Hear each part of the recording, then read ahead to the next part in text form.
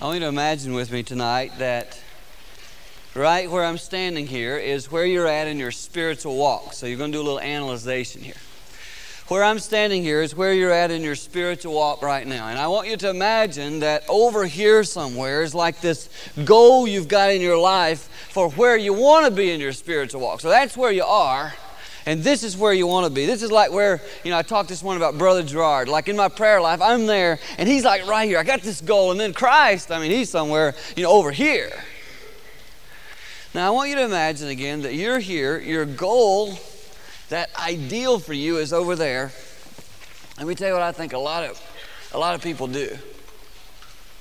They think to themselves, okay, Dan talked this morning about prayer, and my prayer life's here, but I want to be over there. But I think if I take like this one big, huge, giant step, I can get there in one try. And they go, whoa, and then they don't get there.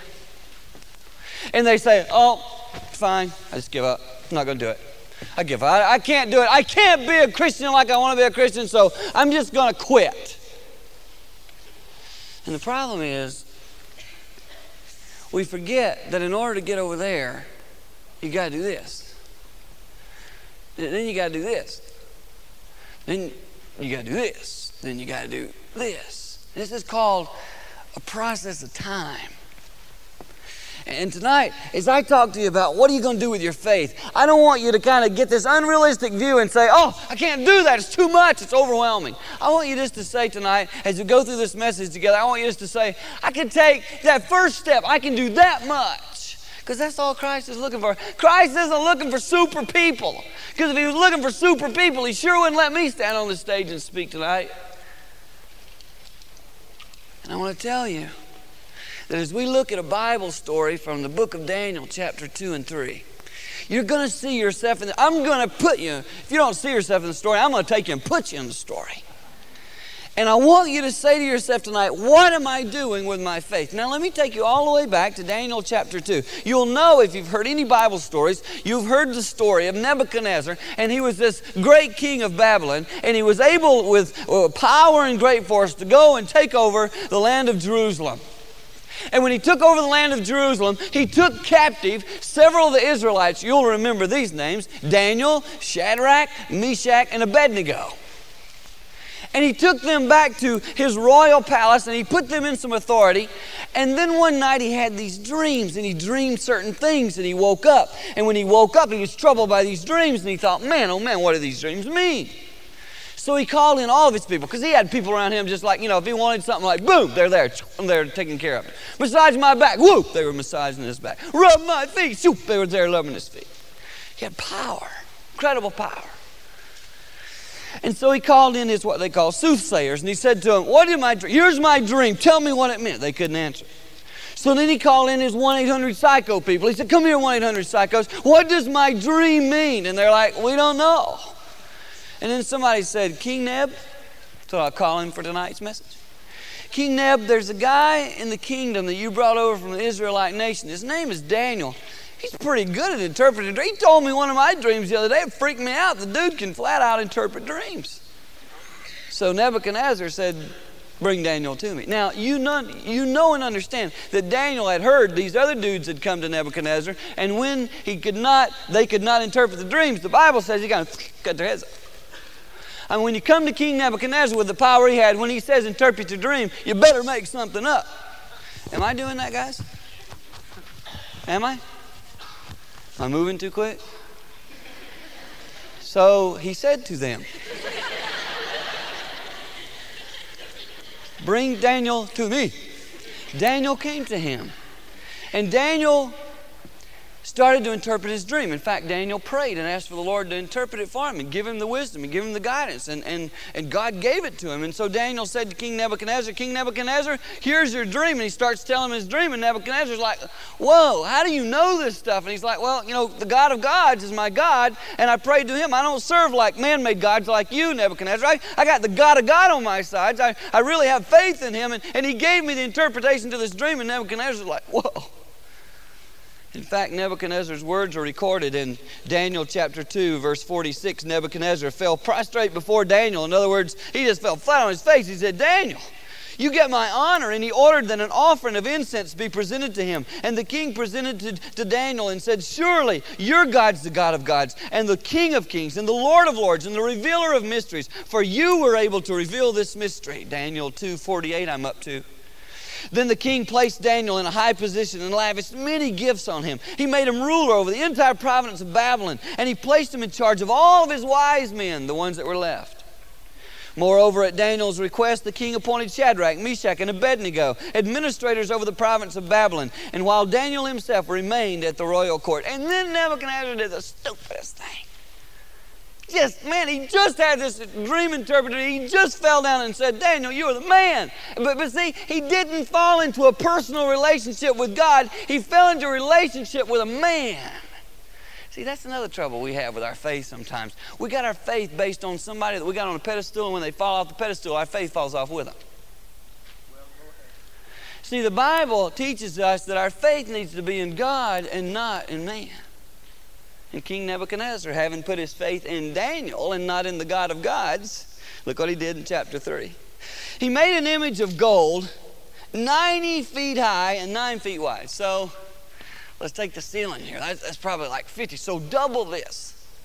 He gets this image of gold. Now get this. He put it out in the plain of Dura. So there's really flat land. Go in your mind, drive out to like where you've been outside of Marion a little bit, one of those flat cornfields after they just mown them down. And there it is, flat open field. Go out there and put this 90-foot high statue made out of solid gold. Oh, the dude doesn't mess around. When he builds something, he gets all serious. So 90 feet high, solid gold statue, 9 feet wide. So when you saw it, it's like, whoa, what's the king building there?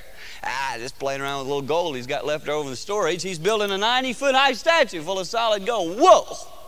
What's he going to do with that puppy? Well, when he gets it finished, we're going to get to worship it. Oh, great, another thing to worship. So that's what began to happen. You will read here. He set it up on the plain of Dura in the province of Babylon. He then summoned the satraps, prefects, governors, advisors, treasurers, judges, magistrates. In other words, the government system. So it was. He summoned all of them to come to the dedication of this image he had made. Again, he was going to be able to go, look at what I made for you, boys. Check it out. So he brought them all together. And then the herald loudly proclaimed, this is what you're commanded to do, O people, nations, and men of every language. As soon as you hear the sound of the horn, flute, zither, lyre, harp, pipes, basically an orchestra, as soon as you hear the orchestra go doo-doo-doo kind of thing, when you hear that, you must fall down and worship the image of gold King Nebuchadnezzar has set up. Whoever, here it is, here's the phrase. Whoever does not fall down and worship this image will immediately be thrown into a blazing furnace. And I'm going to tell you, they knew about this blazing furnace. They had heard in the past how when it gets hot, it's hot. So when he said blazing furnace, I'm sure the people of that Babylonian area were like, furnace? Did you say the furnace? Yeah, the furnace.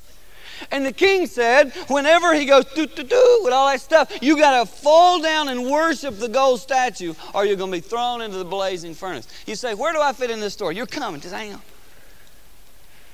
Therefore, as soon as they heard the sound of the horn, flute, zither, the orchestra play the toot-toot-toot, all the people, nations, and men of every language fell down and worshiped the image of gold King Nebuchadnezzar had set up. Verse 8, at the same time, some astrologers came forward and denounced the Jews. They said, hey, King Neb, listen, oh, King, look how they start off here. Oh, King, that's another thing that drives me nuts about people. You know what people love to do? They love to talk about you, but act like they're not talking about you. These guys came up to King Nebuchadnezzar, acting like they had a bad goal in mind, but they wanted to get on his good side. So they started off by saying, oh, King, you are the king. Whoa, what a statue, oh, King. It's awesome. We just love what you've done out there. That statue, woo. And they were all pumped up about it. And then watch this. Watch how subtle Satan creeps in. He's just getting all rubbed up and buttered, feel like he's really something. And then they say, but oh, King, you issued a decree that everyone who hears that toot-toot-toot sound, that they are supposed to fall down and worship, or they'll be thrown in the blazing furnace. Right, King? Oh, that's right. That's exactly right. Well, King, you know those Jews you brought in here? That Shadrach, Meshach, and Abednego, you know those guys? They pay no attention to you, King. They don't serve your gods, and they don't worship the image of gold you've set up.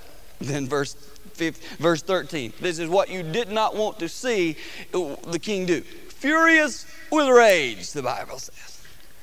Furious with rage, King Nebuchadnezzar summoned Shadrach, Meshach, and Abednego, and all these men were brought before them. And Nebuchadnezzar said to them, is it true? Here's your chance. Is it true, three boys, that you do not serve my God or worship the image gold I have set up? Now, look at this. Now, before they even had a chance to answer. Now, boys, here's the phrase. When you hear the sound, toot-toot-toot, and all kind of music, if you are ready to fall down and worship the image I made, very good. But if you do not, they are standing smack dab in front of him.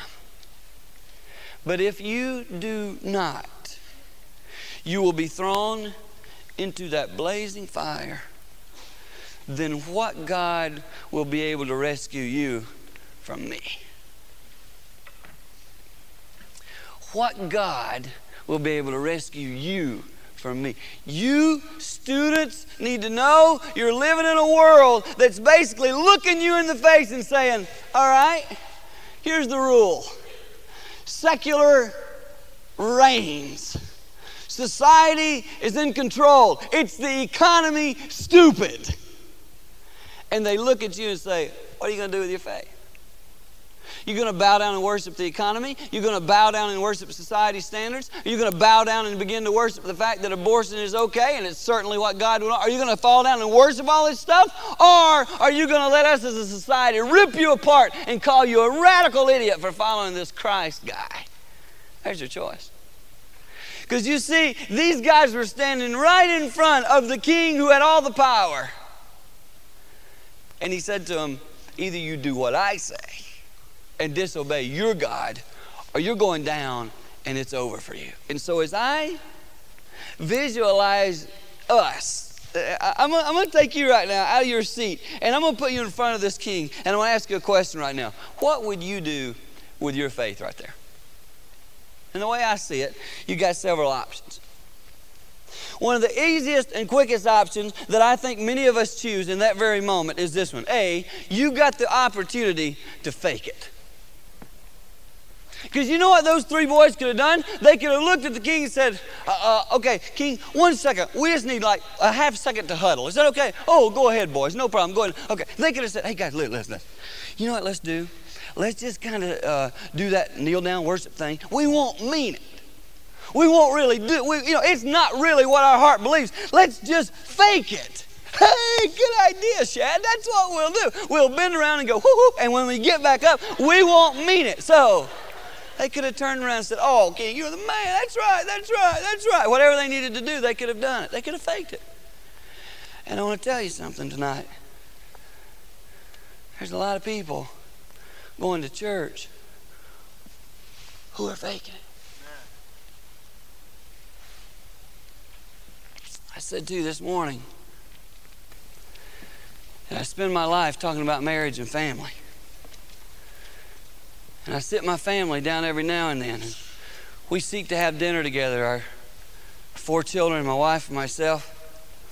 We seek to have dinner together. And every so often I just say to my family, hey guys, listen. I'm out there talking. And I'm out there saying stuff about marriage and family and life and loving your kids and being a good dad. I said, do you guys think I'm fake?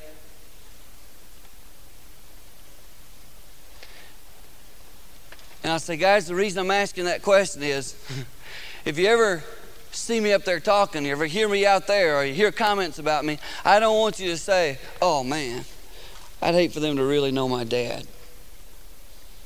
Because my dad's fake.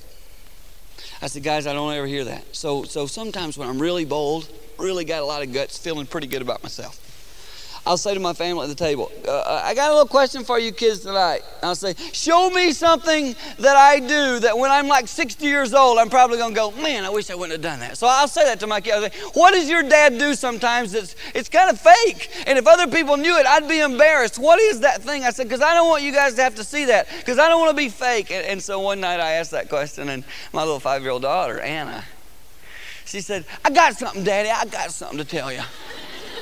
I was like, oh man, okay. And I said, now this is something that in a few years I'm going to be really sad if I don't change it and not do that anymore. She, oh yeah. She said, I need to get up from the table to show you. I said, okay, no problem. So she got it from the table, and she went over here, and she said, Daddy, this is something you do all the time, and when you get older, you're going to wish you wouldn't have done it so much. And I said, what's that? She said, you ready? I said, I'm ready. And she said, you say this, Anna, go clean your room. Anna, go clean your room. Anna, go clean your room. Anna, go clean your room. And I said, baby, yeah, you need to clean your room. She said, but not so much, Daddy. And I said, that's pretty good one. That's a pretty good one. And my 15-year-old son said, I got one, Dad. He's always trouble. And I said, what is it? He said, well, I need to get the remote and lay on the couch to show you. I said, okay. So he got it from the table, and he walked over to the couch, and he laid down on the couch, he got the remote control, and he turned it to ESPN, just like his dad. And he said, now, Dad, here's something you do a lot that I don't think you'd want other people to know. I said, what's that, son? He said, you know, Dad, the dog, we got a dog named Air Jordan. He said, when the dog's outside and the dog is like barking like crazy, I said, yeah, that drives me nuts. He said, you lay on this couch and you don't get off the couch, and my wife's name is Jane. He said, all you do, Dad, is you lay on the couch and you go, Jane, go get that dog and kill him. She said, you say it all the time. And I said, come on, God, I don't do that. My whole family in unison went, uh-huh. And I said, guys, I didn't see that. They said, you've been doing that a long time, Dad. And I said, that's not a good example, is it? My wife said, no, honey. She said, in the summertime, I like run and pull down the windows because I don't want to hear the neighbors hear you going, Jane! I want to tell you something. If I could go to your roommate tonight, if I could go to your suite mate tonight, if I could go to the person that you are maybe sharing an apartment with tonight and say to them, do you see anything in them that doesn't match up with where they say they are in their walk with Christ? Is there anything you spot like on a daily basis or weekly? Is there anything you could point out to me that kind of indicates they might be faking their faith and they don't live the same way in here as they live when they're on stage or when they live when they're in? Do you ever see any stuff that's fake there? What would they say to me? Would they say, no, wait a minute, I got it? Because I'm going to tell you something. I'll share several different little goals in my life with you. One of my goals in my life is this. If you ever ask my wife what I'm really like, you will be surprised because I'm better than you thought I was. My wife knows me inside and out. She knows my worst and my best. You don't. A couple of you who have been my neighbors in the past know a little bit about me. You've heard me go, Jane! And so I know you know me. But by and large, the one who knows me best is her, and above that is the Lord Jesus Christ, who knows me best of all. And I do not want to be a person, and I don't want to be a person. I don't want you to be a person that fakes it. I hope you're as sick and tired of me of fake people, and you're going to change and make sure you set a standard. You say, my parents have lived like fake all their life, Dan. Like my dad's this big Sunday school teacher at church, and my mom, she like sings in the choir and does a lot of solos, but Dan, they don't live the way that, yeah, and that's what I'm saying to you. Make sure you keep your eyes on Christ, because if you keep your eyes on people, you avail. And tonight I'm saying to you, first of all, with your faith, are you faking it? Because these three boys, they could have faked it. A second little option I think those boys had that day is they could have flirted with it. A lot of people flirt with their faith. Oh, they say they got faith. And they want to talk a good talk. And when they walk, they can say things like, well, how you doing? Bless God, praise Jesus. Well, the Lord be praised. He's glorified in your holy name. They can talk all that and junk all they want. But they're flirting with it. Some of them do this.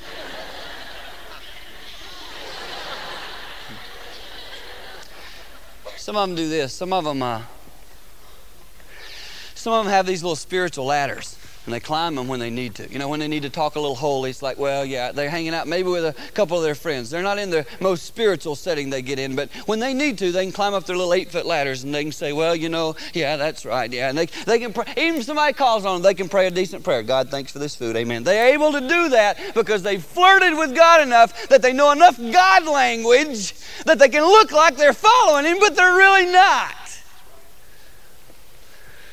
And they have other times when they climb up a little taller ladder when they're hanging out a little more spiritual people, and they climb up that ladder so they can look a little more spiritual. So they got all these ladders, and sometimes when they go to church, they go up this really big one, and they, holy, holy, holy Lord, and they get up here, and they look all spiritual. Wouldn't you like to go back to your home church and knock these ladders out from under some of the people? I get so sick and tired of people who flirt with their faith. Oh, they live up here on Sunday, but boy, come Monday, they scoop back down that puppy so they can go to work and screw people over in their financial dealings. And they do all kind of stuff that they shouldn't do because they're flirting with their faith. They're flirting with their faith. Not really living for Christ. They're religious. You know what Christ said about those people? I mean, we're pretty kind in the church these days. Christ called them a brood of vipers. He said, you're a bunch of snakes. He went in churches and called people snakes. How would you like that? Next time you have a guest speaker at your church, he comes in and say, you, bunch of snakes is what you are. I mean, they'd be like, he's out of here. No more, don't send him a check. It'd be over right there. But if we really call this what it is, there's a lot of people who are nothing more than kind of winking at God. Hey, God. You're the big fella. I need you today, okay? Flirting with him. It's almost like they picked him up at a vending machine or something. Just flirting with him. Not serious. Don't really want a relationship. Just flirt. There's a whole other group of people, I think. Group of people who are flipping him off. And I want to tell you something. Let me tell you why there's a group of people out there flipping Christ off. I'll tell you why. Because they've been watching all those fakers and flirters.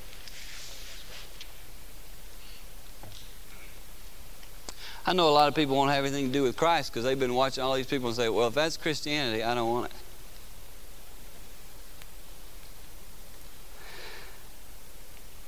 I have found myself, because the Lord's given me opportunity to go into corporations now and speak. We have a secular radio show. We're working right now on a secular television type show for families. And I have found myself going into those places and finding, I'm sharing the principles of the Bible without necessarily quoting Scripture. Recently in a major, in fact it was in Grand Rapids, in NBC Studios in Grand Rapids. And I was sitting there meeting like with the people who are in charge, the president and all those people. And I was sharing with them these principles. I said, here's what families need. And when I say the family principle, I don't quote Scripture, but I tell them the same thing that I would say except some chapter and verse. And they say to me, oh, that's so good. Where are you getting this stuff?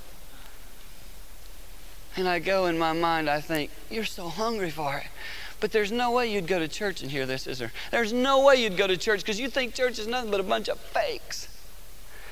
And I want to tell you, listen, student body, let me tell you why I'm here tonight. I want to tell you the honest truth about why I'm here tonight. When I got the call to say, would you go down here and speak at Spiritual Emphasis Week, I was like, Lord, I don't know if that's what I'm supposed to do. And my wife said to me, Dan, I want you to go and I want you to share what the Lord's put on your heart because these students are the world changers. I was like, babe. She's like, go. If we're going to change this world, it's going to start with that kind of a student body because we got to get the fakers out of there. And these students will listen to you. Dan, you go in these churches and those brood of vipers sit there, they pay you your money and you leave. But those students, they don't pay you a dime, but they'll listen to you. I want you to know tonight that if you're like me, you don't want to see people flip Christ off because they've seen a fake person acting like Christ in the past. And you want them to see an authentic Christ. I know your generation enough to know that you love authenticity. You want the truth. Don't try to smooze you. Don't try to hide it. Just tell me the facts. That's what you want. And I'm saying to you, that's what you're going to get with me. That's what you're going to get from Christ. And I believe that's what you need to give to a lost and dying world that you're out there hanging out with. They need to see an authentic Christ in you. Listen, who every once in a while flat out just screws up. and looks right at him and says, you know what, I'm a follower of Christ, and I really botched that. I'm sorry. I was playing basketball the other night.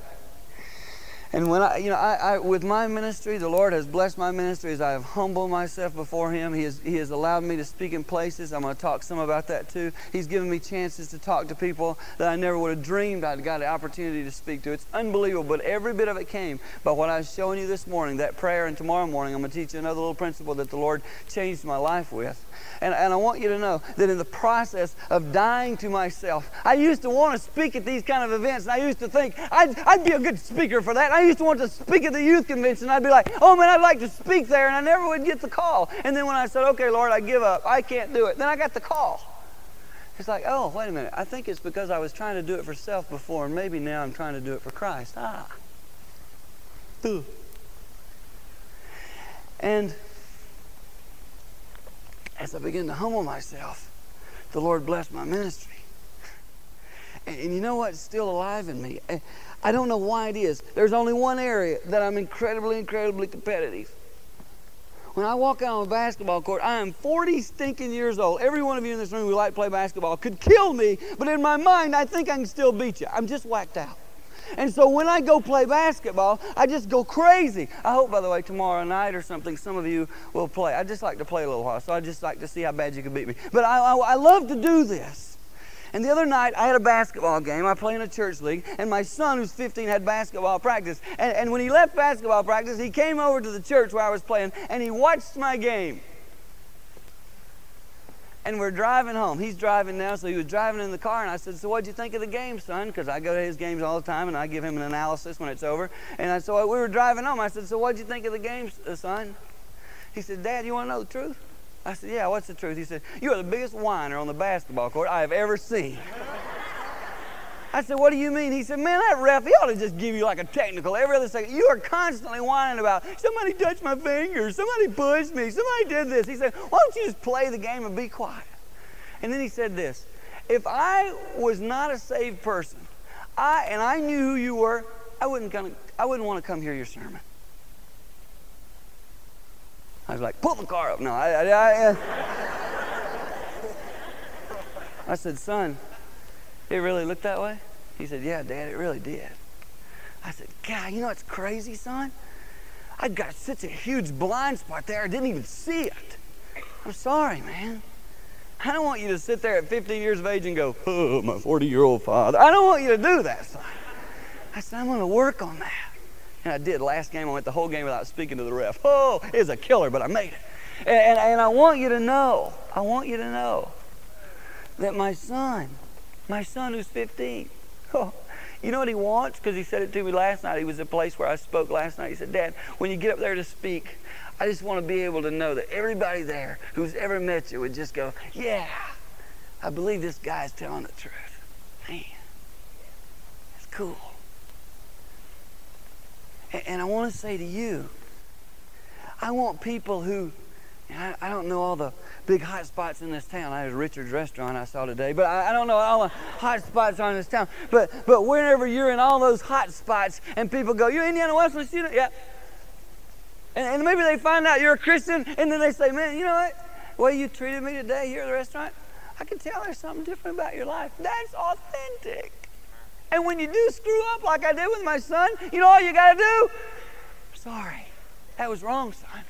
That's why you need to make sure you don't put your eyes on me, son. I tell my kids, when I tuck them in at night, sometimes when I talk to them, he and I are in a sense accountability partners. I'll say to him, son, that's exactly why. Don't ever put me on a pedestal. Don't ever follow me. Follow Christ. Keep in your word, because your word will fail you. I mean, the word will not fail you. Your dad will fail you. And I want to say to you today, put your heart and your soul dead in the center of what Christ wants for your life. Don't get caught up in thinking, God, I've got to have this and this and this and this, and then I'll be successful. Christ is saying, no, just be an authentic Christian and watch out. I'm going to blow your doors off. God's looking for people who are just dead serious about their faith. And that's what these 3 Hebrew boys were. They could have faked it. They could have flirted with it. They could have done all that stuff. But you know what they did? They followed what they knew in their heart was the right thing to do.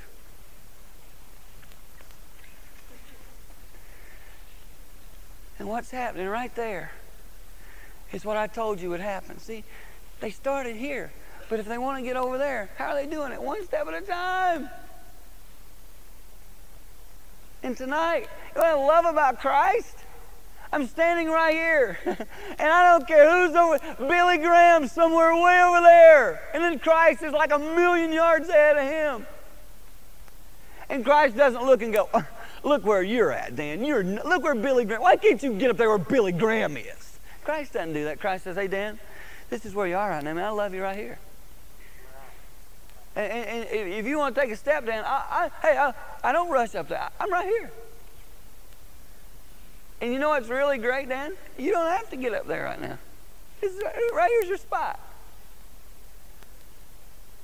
And fakers, they get like up to here, and then when they need to, they backpedal. Christ is looking for people who will follow him. Watch this. These guys have a lot of guts. Verse 16 of Daniel chapter 3, he just said to him, then what God's going to be able to save you then, Shadrach, Meshach, and Abednego? When I tell you I'm going to throw you in the fiery furnace, who's going to save you then, boys? And Shadrach, Meshach, and Abednego replied to the king, O King Nebuchadnezzar, very respectfully, we do not need to defend ourselves before you in this matter. If we're thrown into the blazing furnace, the God we serve is able to save us. He will rescue us from your hand, O king. Verse 18 is the guts and glory verse. This is, all of us like that 17th verse because it's like, yeah, God, if I go out there and plant a church, and if I go out there and decide I'm going to be a missionary for you, and if I go out there and decide I'm going to be a Christian nurse, if I go into that scientific field and I decide I'm going to be a Christian scientist for you, not that kind of Christian scientist, I'm going to be a Christian scientist for you, then God, you're going to make it all sweet and rosy. Yeah, aren't you, God? And then you read verse 18. The boy said, but even if God does not spare us, O king, we will not serve your God or worship the image of gold you've set up. Boom. Ooh. Like, hey, king, listen, God could save. If you throw us in there, he can save us. But even if he doesn't, sorry, we're not going to give in. Oh my goodness. I mean, do you know the guts that took? They've heard the story. This dude whacks heads. This dude burns people. This society we live in wants to whack Christian heads. It says we're wacko anyway. They want to burn you, make you look foolish, get you on television on Geraldo, look like a fool.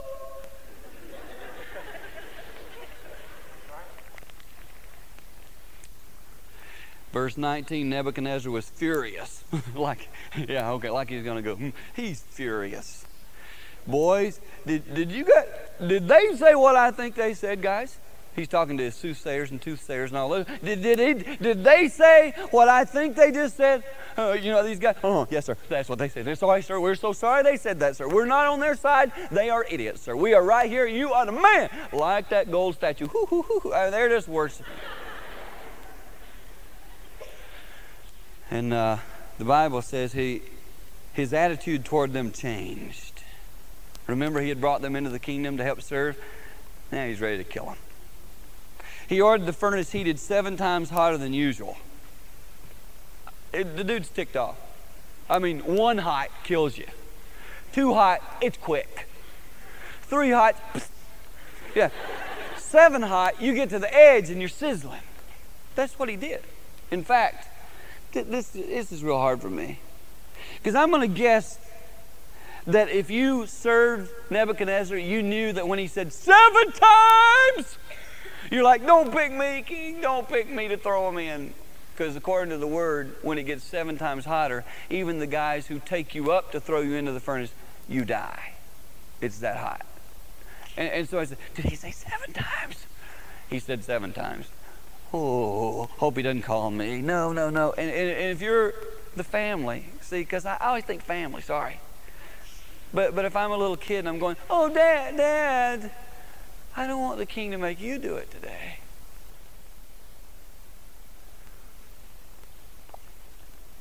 The king's command, verse 22, was so urgent and the furnace so hot that the flames of the fire killed the men who took Shadrach, Meshach, and Abednego up. Sad. People going to hell at the hands of a wicked king. Still happening today.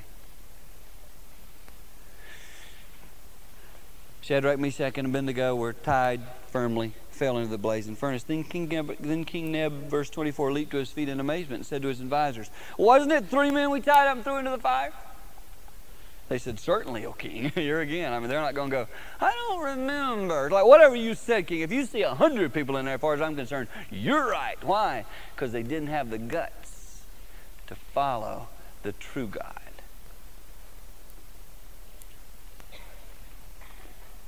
He said, look, I see 4 men walking around in the fire, unbound and unharmed, and the 4th looks like a son of the gods. Nebuchadnezzar then approached the opening of the blazing furnace. Shadrach, Meshach, Abednego, servants of the Most High God. Now he's switching back to the God thing like he did with Daniel.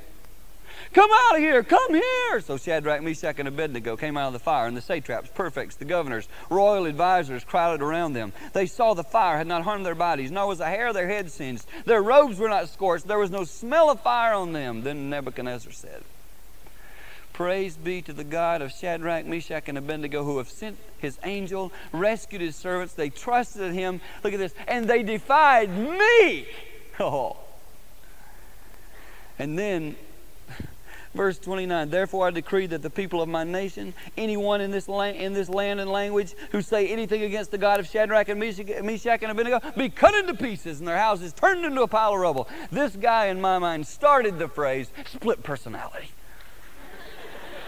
One morning he wakes up, he's killing everybody that loves God, and he goes to bed killing everybody who doesn't love God. He is all over the stinking place. And we live in a world, listen, that's filled with split personality. One morning they wake up, and even nationally, when there's a great disaster, what do they say to us? They say, oh, good, if you just take a moment today and pray for our nation. And that same afternoon, we have decided today it's against the law to pray in this nation. You want to go, well, who's in charge here? We got any consistency here? And in that world, you and you and you and you are asked, listen, not to fake it. And not to flirt with it. And not to flip it off. And there's a lot of other F's. Not to flaunt it. I mean, you're asked to follow Christ. And all I've come here tonight to ask is this simple question. If you had to analyze your life right now,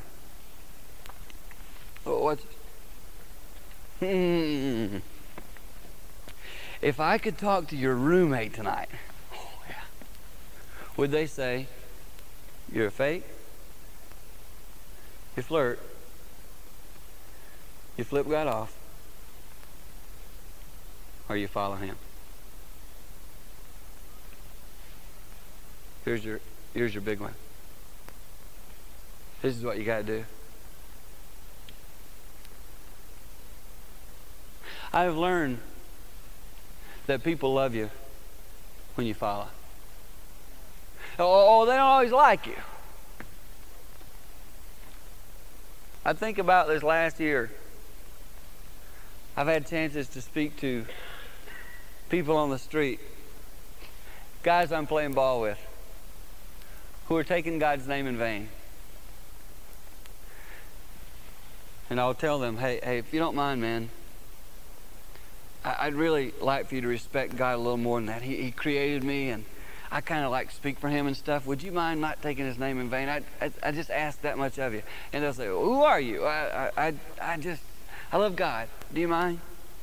I always get this response. I'll try, man. No problem. You know why? Because they're looking for something authentic. This year I'm going to take you the radical spectrum of what the Lord's letting me do in my life. The radical spectrum from that setting to, for those of you who follow it, some of you probably don't care at all, but there's such a thing in this nation called NASCAR racing. It's like drivers and stuff. And this last year, they asked me to come speak to the racers right before the race. And I had this privilege of sitting with these guys, right with their families and their wives. And after the race, after we had met there together, Jeff Gordon, who is my favorite driver, Jeff invited me and my son to go in his trailer with him while he got dressed for the race. And I said to him, Jeff, you need to work on something, man. I said, last week Tony Stewart hit you, wrecked your car, and in the pits you were cursing and stuff, and you proclaimed Christ as your Savior. I said, Jeff, you can't do that, man. Because I know what that's like, and that's exactly what I want to do on the basketball court. But it's not the right thing to do. I really want you to take that to the next level. And his wife was there, her name was Brooke. I said, and you've been blessed with a beautiful lady here. I want you to be an authentic man. And when you race, and when you drive, and when you claim the name of the Lord Jesus Christ, stand up for him, man. And he said, you're right. That's good.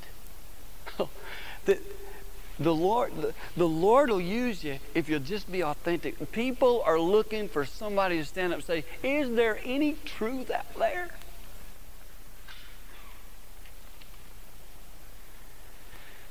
And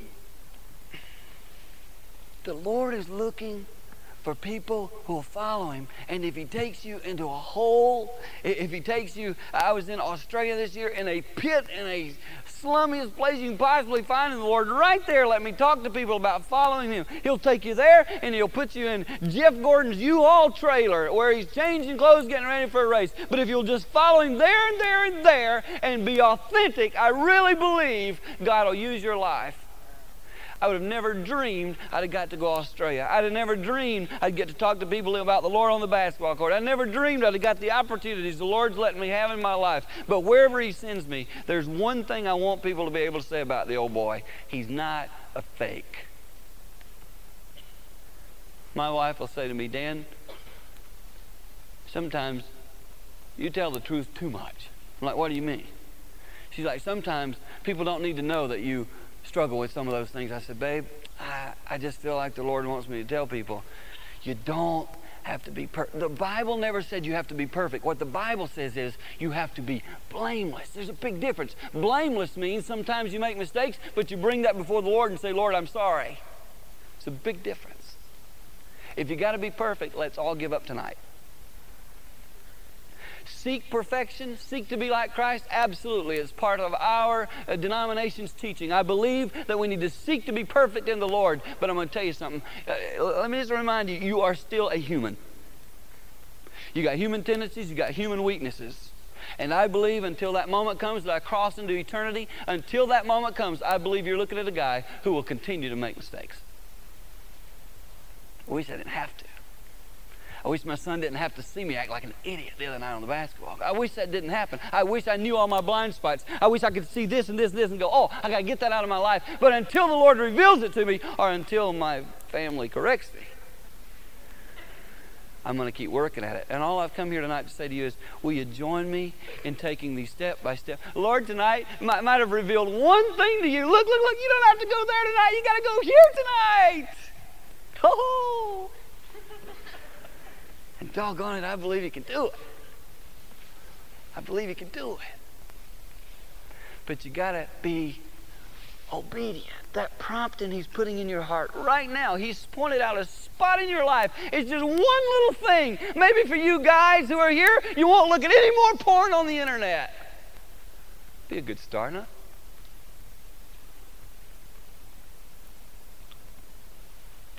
One step. Maybe you need to seek counsel with your step. Maybe you need to go to the chaplain's office and say, Pastor Gary, give me guidance here. I don't know what you need to do, but I'm saying you got to take one step before you can take the next step. See, I thought when I started ministry, I'd get to jump all the way over there and do all the fun stuff I wanted to do. And what I didn't realize was the Lord's going to take me through some things here where I kind of walked up and back, and there's a few times when I sidestepped, and finally we're getting so I can see it.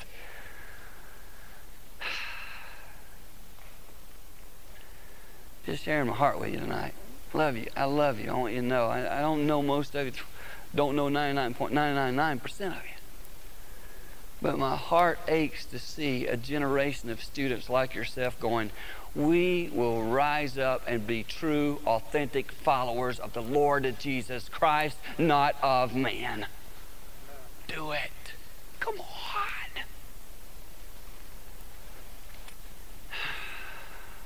Just bow your heads for a moment, if you will.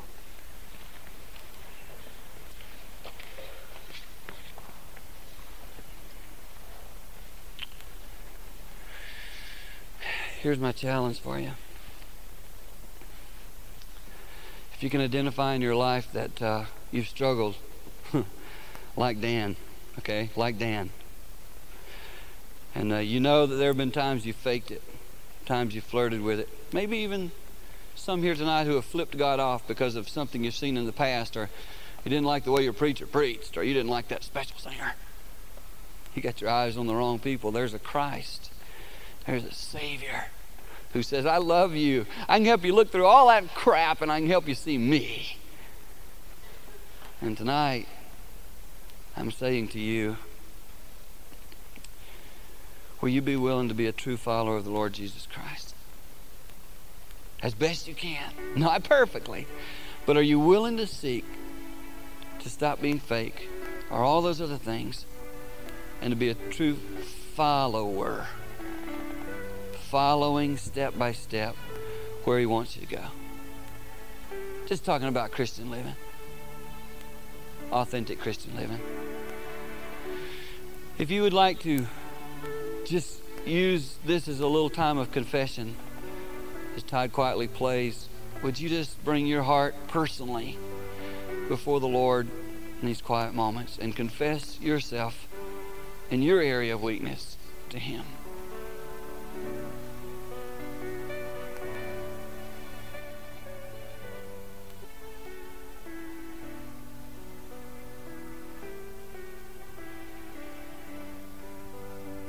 If you can see in your own life tonight that you have an area that you've faked it in, I want you to do me a favor. I want you just to boldly say, Dan, I want to be included in this prayer you're going to close with tonight. I'd like for you just to know that the Lord's spoken to me, and I'm going to just be obedient to His Spirit. I'd like to just know how many of you relate to what I'm saying tonight as we move through this week. You'd like to grow more in the Lord, and you see that you've done some of those things, and you've not only seen it, you've confessed it tonight, but you're going to just stand to your feet and say, Lord, I want to be a follower. And if you want to make that statement of faith, I'm going to ask you just very quietly, without looking around or anything, just to stand to your feet and say, Lord, help me be a true follower. Do that in these moments.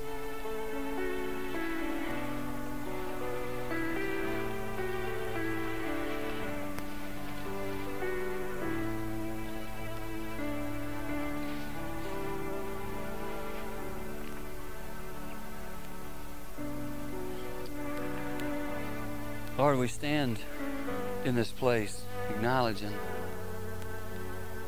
that we have failed you. We've not been true to what we even desire in our own life. You're aware of that. And what I love tonight, Lord, is you're not mad at us.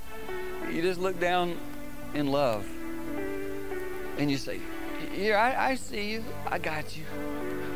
I've been wanting to take another step with you all along. Thanks for confessing to me tonight that you can't do it without me.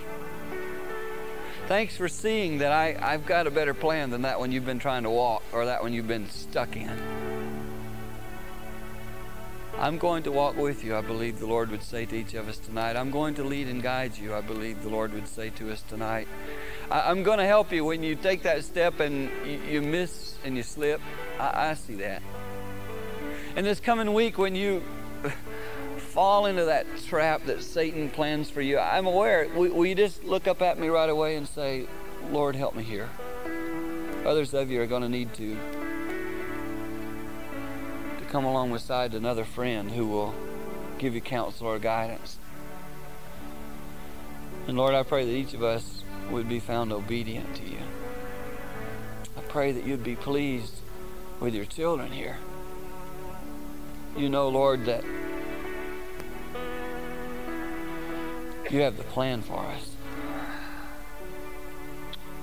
When I stood like these students years ago, Lord, I would have never dreamed you'd let me do the things you've let me do for you. So I can't imagine what you have in store for these students.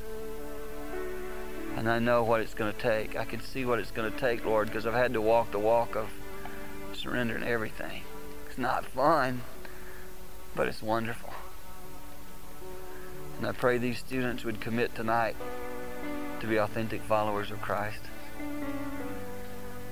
That you would help them, Lord, even tonight to talk to someone about holding them accountable to maybe the commitment they're making. We love you, Father. We thank you for your presence here this hour with us, for the strength to be able to share this message.